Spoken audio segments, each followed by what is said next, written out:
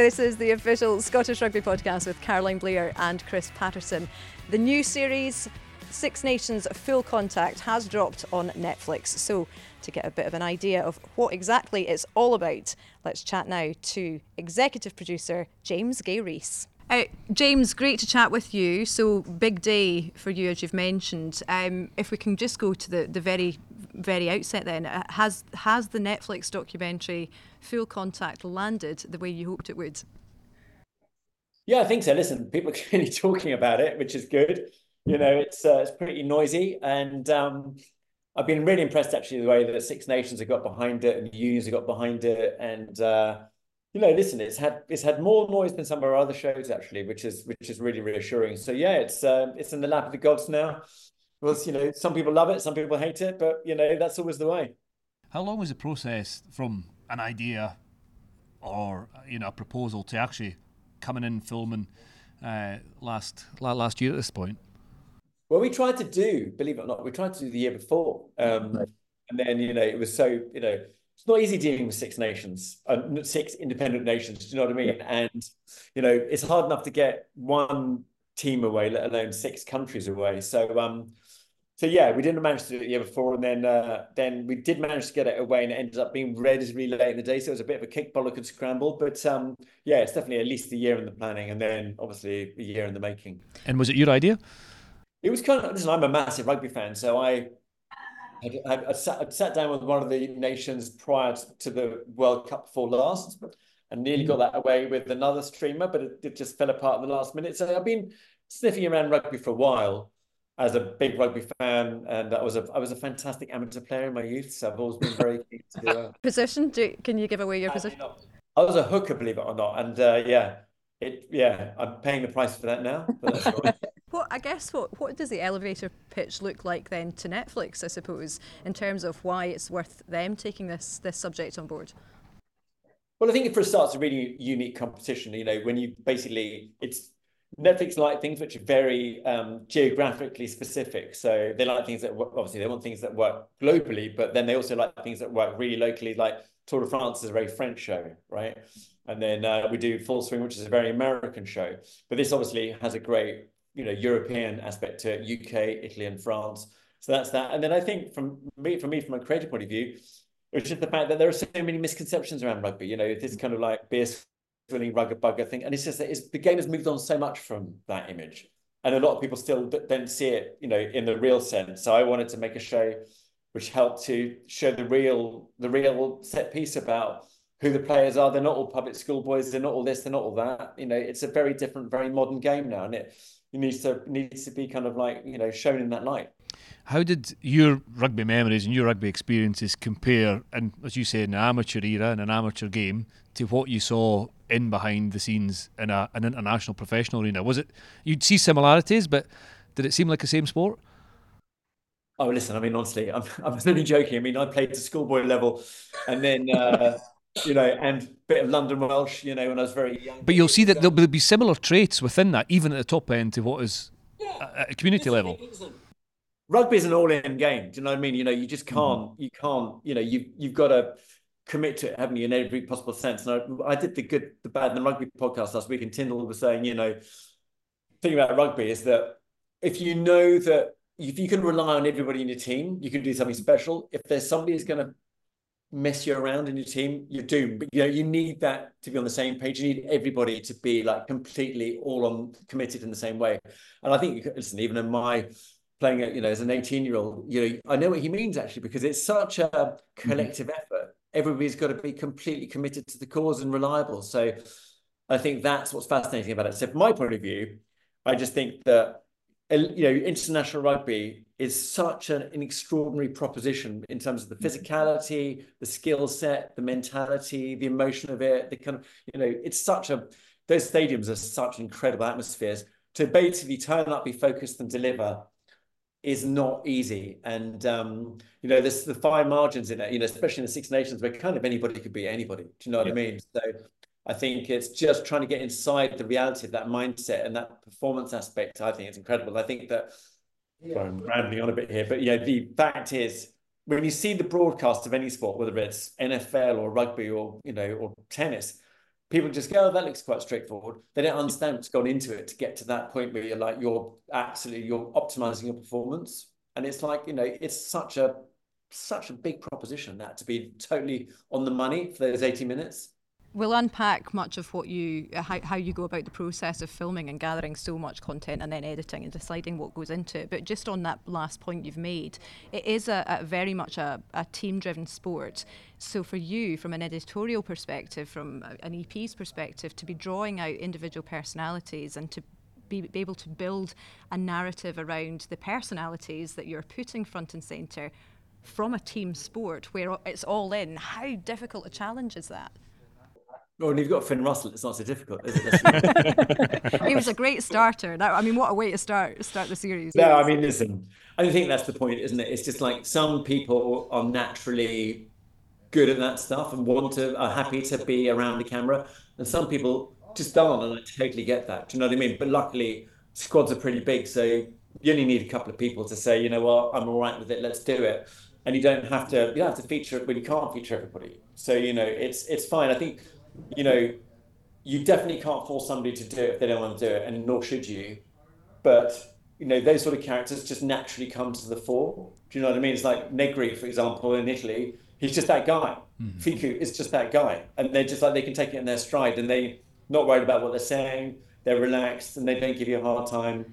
And, it makes it a lot easier. So, those characters just present themselves, and then so the trick is now going to be, okay, we've done those guys, who do we do next? But for this to work as well, the buy-in has to be there from all of the nations, and the access, I'm assuming, has to be there for all of the nations in order for you to be able to tell the stories and to pick and to select and for it to evolve. Did you find that to be the case? Were all of the nations on board from the off? Long pause. Kind of. I think, listen, you're right. We're only as good, I'm certainly not a genius, and nobody who works for me is a genius. So, we're only as good as the access that we're afforded, because it is an access show. So, you can't do much if there isn't. But I think, every situation is slightly different. I do really sympathise with England about the fact that, they had a new coach just come in, and probably the last thing he needs is a Netflix crew following him around. Do you know what I mean? I totally get that. And to be fair to them, they've been great in this moment in time. We're really with them right now, and they're really being incredibly proactive. Scotland were great from the get-go. I mean, most of them were really good. I think that I think it all happened quite quickly. Different coaches have different philosophies about performance, and at the end of the day, they're in it to win rugby matches. They're not in it to keep Netflix happy. And so you've got to convince them that they can do both. And some of them took more convincing than others. But what I would say is that, and this applies to all the shows that we do, it's much easier for all concerned if you just commit to it, and then you basically, our teams are inside pretty much all the time. It's when crews are in and out, that's when it gets disruptive. Do you know what I mean? So it's either do it or don't do it. How hard is it to plan then? I mean, you've no idea really what's going to happen. You don't have an idea of the results. You don't have an idea. You might have a storyboard in your mind, but is that advisable, or is it just wait and see what happens, what develops, and then the edit process becomes a really big feature of the final product? Yeah, I mean, we're trying to not make a show about the actual end results, because everybody knows who won, right? So really, what we've got to try and do is make really interesting character stories that are then represented in a rugby payoff.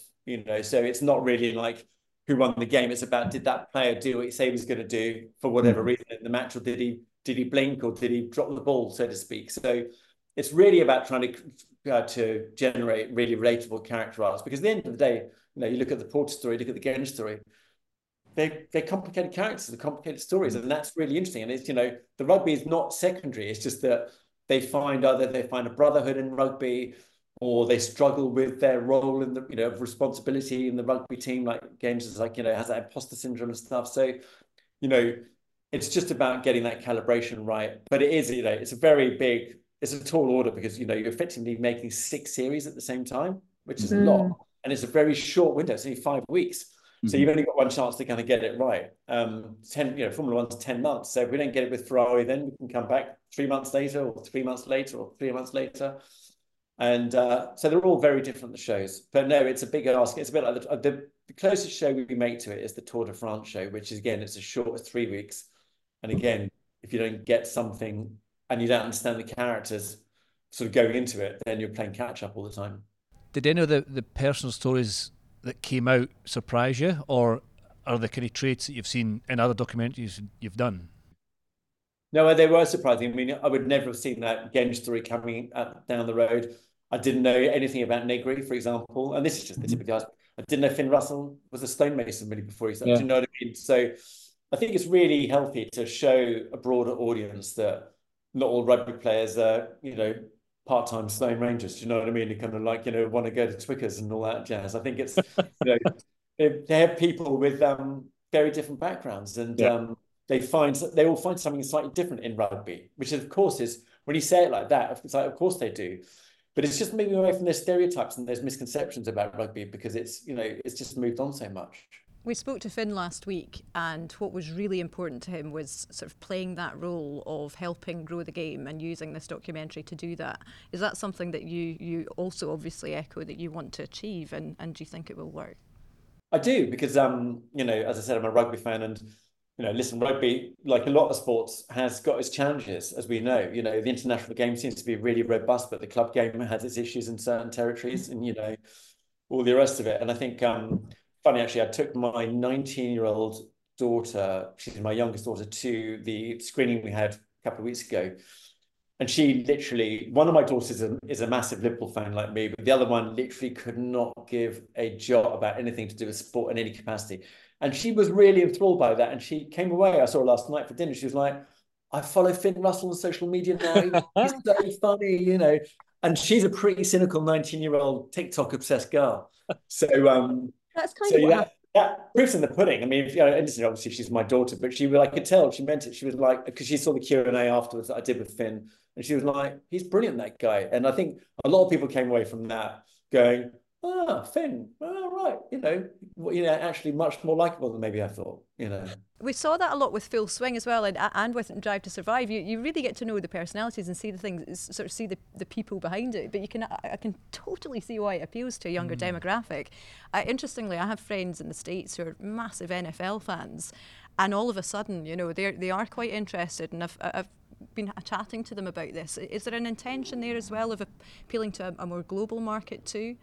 I mean, yes, ideally. I mean, rugby is definitely growing, I think, in America. And isn't the World Cup after next going to be in America? Yeah, that's right. So, hopefully we're still making it by then. But I think, I do think that, listen, it depends on the state of the domestic game, I think. But, if it keeps on going, if it goes in the right direction, rugby, there's no reason why it can't get a foothold over there. Like soccer is finally making some headway in the States, isn't it? With the MLS. But that's, listen, I mean, you look at the transformative effect of the Messi factor over there. Yeah. I mean, the numbers have just like trebled or whatever it is. So that is the power of personality, isn't it? So what we need is Reece to become an NFL star. Did you plan this? He'll walk away from that $2 million a week and come back to play for Wales, We're being really retrospective, but obviously Scotland play Wales in the opening game of this year's Six Nations. I can see your eyes open. Where's your... well, I know you're a big Wales fan, but what's your take? What's going to happen in the opening game this year? I think Wales have got a tough schedule, haven't they, this year? I mean, I think, listen, they're obviously a bit in transition. It's good to see that he's named a really young squad, I think, by the looks of it. And obviously, listen, across the board, a lot of big players have moved off, like Bigger, Sexton, Farrell. So there's definitely, by definition, there's a sort of big next gen feel to it. But listen, Gatland's a brilliant coach, isn't he? And I always think that there's the talent in Wales. The talent is there. But listen, I'm no expert. I'm just a mad Wales fan. But I would love to see, with all due respect, love to see them beat Scotland. But I suspect that's going to be... It's at Murrayfield, the opening game. It's in Cardiff. It's in Cardiff. Oh, I think it's a big game for both teams, isn't it? Because, listen, I know the first game is always massively important for any team in the Six Nations because you want to get off to that good start and get the momentum. But for both teams, I can see why that's a big win. Both quite had disappointing World Cups, so they need to put it back on. It's interesting when I've watched the documentary. I'm really impressed by it as well. But watching the personalities and how quickly do you find that people bed into the idea of being filmed? You're in these squads. They're notoriously incredibly secretive, especially in sports like Formula One particularly. But the idea must be, in fact, it's almost one that I want to put to you, because it's almost your worst nightmare, really, isn't it? Going into that sacred space of a strategy meeting so how do you get? I think it's just familiarity, isn't it? I think initially it'll be difficult for players, it'll be difficult for coaches. There'll be a guarding of what's said, or when they realise they're still on camera and on the mic. But like anything, like professional sport is so progressive, you can't stand still. Everything moves ahead, and you'll just continually adapt to whatever's in and around. I think it's really my biggest kind of hope is that to see inside the other camps. So I do have that kind of person. Exactly what I'm saying. You are guarded. You're not sure, but I can't wait to see inside other camps to see if there's anything different, if there's anything new, or ultimately if it's exactly the same. Who knows? But I think the players, through talking to them, adapted really quickly. Everybody that was involved, the crew that was here, got to know the players really well. There was a real respect. So, yeah, I think, for me it is. I feel as if I would have been guarded. Yeah, I'm really quite a private person, so maybe I'm just old. Is there a bit of selection in it for you? I mean, there are a few parallels here. You're an Academy Award-winning executive producer, and you select a crew around you, but there's quite a few parallels here with elite sport as well. Playing at the top of your game, making sure you're recruiting the right people involved so that you're getting the best out of the product. And I suppose there are do you identify with those parallels? Yeah, it is. And I think whatever line of business you're in, you've got to keep on evolving, haven't you? And when we made films like Senna back in the day, that was seen to be sort of like some sort of groundbreaking in a way, because we didn't have voiceovers and talking heads. And then we made Drive to Survive, and that was seen as like, radically transformative. And listen, I think that, we're not resting on our laurels. I know we're making a lot of these shows at the moment, but we know it's going to evolve into a different sort of format. And I think that's going to involve, live rights. Like, for example, we're doing a show about the MLS, right? And Apple have the live rights, and they also have, obviously, our documentary rights. So at the moment, we're doing a fairly sort of like, we're doing the sort of Drive to Survive model, but it'll come down to technology, because, things like AI will mean that they can reversion internationally much quicker. So we'll do much quicker turnarounds. So, there's a scenario whereby, you're with LA Galaxy on the training pitch on a Friday, and you're dropping the episode on Saturday, the morning of the game, and then you go into the live event, and then you go home with the team. Do you know what I mean? So I think it'll become more fluid like that. I mean, that's a couple of years away, but whatever it ends up being, and that could be wrong about that, but whatever it ends up being, the model will continue to change. But I think the reality is that sport is such massive business now, and it's such a kind of cutthroat business, and the competition for eyeballs is so intense that, the audience is not going to go anywhere. The audience is going to want more and more. And listen, we've obviously ridden the wave, but, we don't force teams or unions to make these shows. They know that they've got to give the viewer something above and beyond the live broadcast, because that's brilliant. But the modern audiences want to see behind the curtain. They want to know. I want to know what elite athletes do, because it's genuinely fascinating. Because it's like, the more that people understand that it's like an incredible thing to do with your life, and it's not easy. And you don't just kind of basically, I think I'll be a tennis player today, suddenly land up in the top 10. The amount of sacrifice and the amount of hard work and the mental health issues and the loneliness, in that particular sport. Tennis is like a nice world. It's a brutal world, tennis, and we try to show that in Breakpoint. And I think that audiences crave that perspective on sport, because sport is so ubiquitous now. There's so much live sport, which is great, but the alternative insight into it is really, really key. And listen, maybe somebody will come along and do it better than us, but we just want to try to evolve the model and show a different side of it all the time, because I think A, athletes warrant it, and B, audiences demand it. Was that the intention of Box to Box? Was it always to target sport and make that a primary sort of focus, I guess? And obviously you do other aspects too, but is that something that you from the outset you'd planned to enter the sphere of sport? Not really. I mean, Senna, like I said, Senna was the first thing that we did in the sports space, and that is kind of a sports movie, I guess, in the way, but it's really a character study. But it just was a chain reaction. So, listen, we were very fortunate to be that Drive to Survive landed like that, and then obviously the phone rang a lot, and then we've managed to do lots of other things. But it's more reflective of the fact that sport, in an uncertain world, sport is something that people keep on returning to, because the great thing about sport is that it's just endless drama. There's just drama in a tennis match and a rugby match. There's Formula One race. We've looked at, having made Amy and things, we've looked at doing music series, and we have made a couple of really great series. Like we made a show called 1971 for Apple, which is great. But we were offered the Drive to Survive of Coachella, and it's like, well, what's the drama? It's the drama's like, are you going to get on stage on time or not? I mean, that's, you know what I mean? It's not it's not life and death, and sport kind of is, in a sense, in terms of the stakes are very high, in sport. So that's why it's the gift that keeps on giving. Just one final one for me. What did you study? Or how did you get into this? Economics. It was economics. No anthropology? No. I did economics and accountancy. I'll leave after the accountancy part because that sounds really boring. But I'm a failed accountant. But no, I did economics, but I did do art A level. So I've got a sort of weird small creative gene in there somewhere. Yeah, because it's a study of human behaviour, isn't it? Yeah. Anthropology. It just sounds as if the key element to everything you're talking about and exposing had success with is this interpersonal relationship, or the relationship with yourself or others, and the perception of yourself and others. It's really interesting how you got to where you were. But I would never have chosen economics as the answer to that question. Yeah, no, I'm not a very good businessman either. So but there's sociology, isn't it? I suppose on some level as well. Do you know what I mean? Yeah. But I just thought that. But that's absolutely right. I think I find the mental aspect of elite athletes, and I know that some people say, they're boring because all they do is train. It's like, that's rubbish. There's so much more to them than that. Do you know what I mean? So that's it. I think with the episode with Stuart and Blair as well, we really see that too, the emotional journey of ending your career and being at a point where you're picking up the baton effectively with Blair too. On a wider level, did anything surprise you during we talked a bit about the names, etc., but during the process, what did you learn from it effectively? You're going into series 2, hopefully, all going well. We've seen filming beginning already here in the Scotland camp. What are your take-ons from series 1?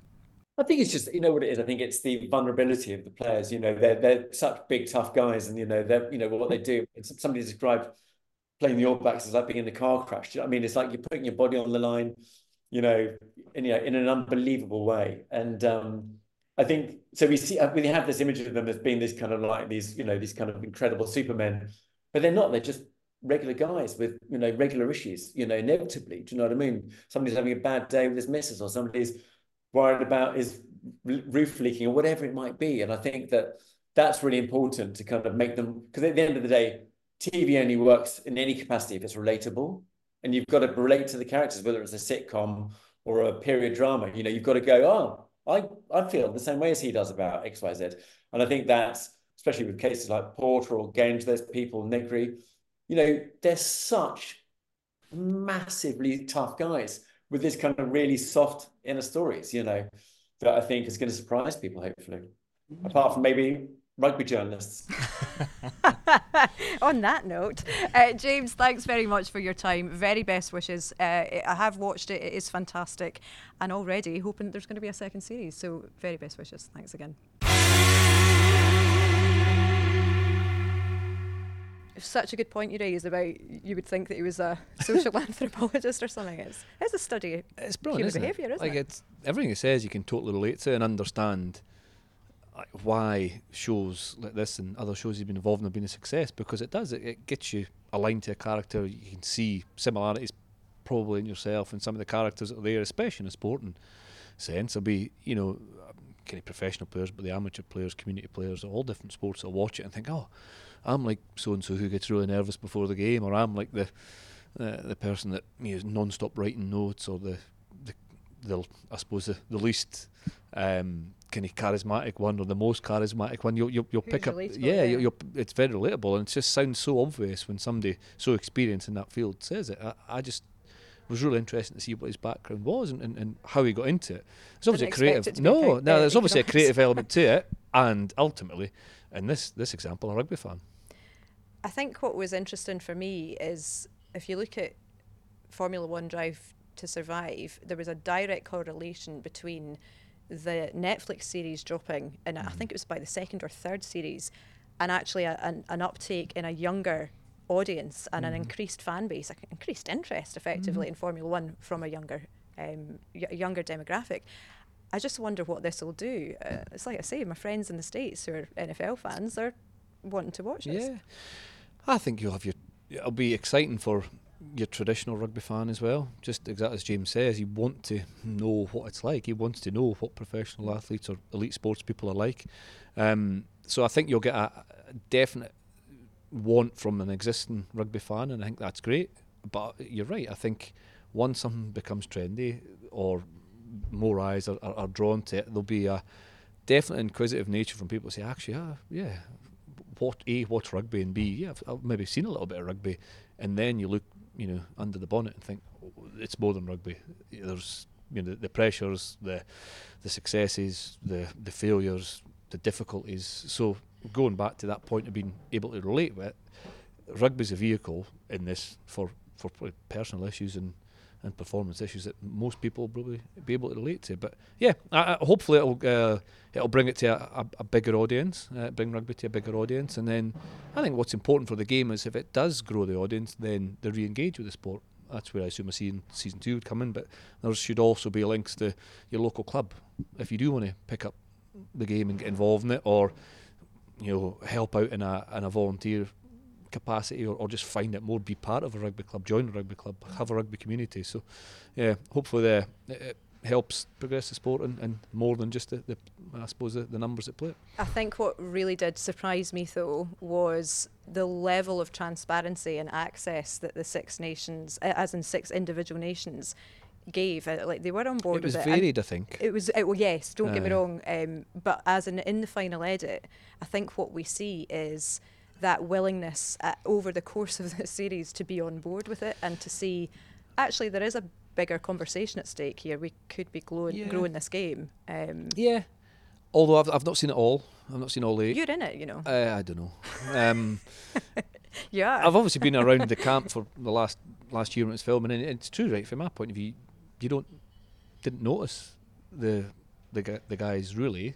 Initially the first week or so, and I'm kind of dropping in and out and work with individuals within the squad, so I'm not there the whole time. I don't sit in a lot of the meetings, but you were aware initially, and then quickly forgot that there was anything other than kind of normal analysis. The training sessions filmed from about 4 angles anyway for analysis. You've got drones up, you've got cameras at the side, cameras at the both ends. So I mean, the session getting filmed ain't new, and the guys just filtered into that. So the being filmed isn't new. Where I thought there might be, and I say I've not seen all the episodes, but selection meetings was the one area that I thought, wow, if I could go back to see fly on the wall the selection meetings perhaps at some games I was involved in, that's really deep and personal, so I don't know how much of that's in there. Interesting. That's why I know that you haven't seen it, because the one that you're in, or one of the parts that you're in,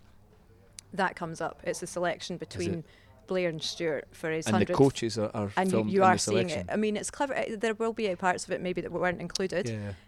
But I was surprised, and that goes back to the point I was making a minute ago. I was surprised how much open. and how open they were in terms of what went into the final edit. Yeah, I think it's a positive as well, isn't it? Because every squad that I was ever involved in, and everyone says, listen, we just want honesty. And what will be discussed within that room will probably align to what's communicated between the coaches and the players. That's what players demand, that's what players want, that's what the best way to approach it. So there probably isn't any secrets. Maybe it's my perception that when there were good old fashioned selection meetings going on for hours round the table, They were actually having pizzas. they were just maybe they're all agreeing. So yeah, I thought there might be nervousness around that. Whether there was or not, I'm not sure, as I say, but it's one area I'm kind of quite interested to see the series and see, as you say, what they make of it. Well, it certainly is an interesting series, and I suppose a final summary from me would be that the bit that I can see why it would have taken a year or so, just around a year, under a year, to edit this through, because each individual game is 80 minutes. So there's 80 minutes of footage. How much footage or game footage there's is quite there a lot, actually. compared to off-field footage? It's the balance is definitely off-field. Yeah. but there was more on field than I expected. But it's edited in such a way that it feels like you're watching it for the first time. I mean, Dewey's wonder try is so brilliantly done, and Steno will be delighted. He's got the angle that comes in on it. It's just well done. But I can imagine that process taking a long time. So there you go, and a nice way to tee up the Wales game with him being a Wales fan. He wasn't giving much away. I know. Massive. It's amazing though, his I suppose experience of being in around Six Nations squad and all the squads he was involved in. It's exactly the same. It's momentum. It's the first game. Your Six Nations starts with 80 minutes and you don't look any further than the first 80 minutes. And you're hitting the ground running, get off to a good start. If you can win, then it sets you up. If you lose, the pressure's on. So here it is then, the Guinness Six Nations kicks off this weekend with Scotland making the trip down to Cardiff to take on Wales. As always, you can keep across the latest news and content via scottishrugby.org or via the social media channels.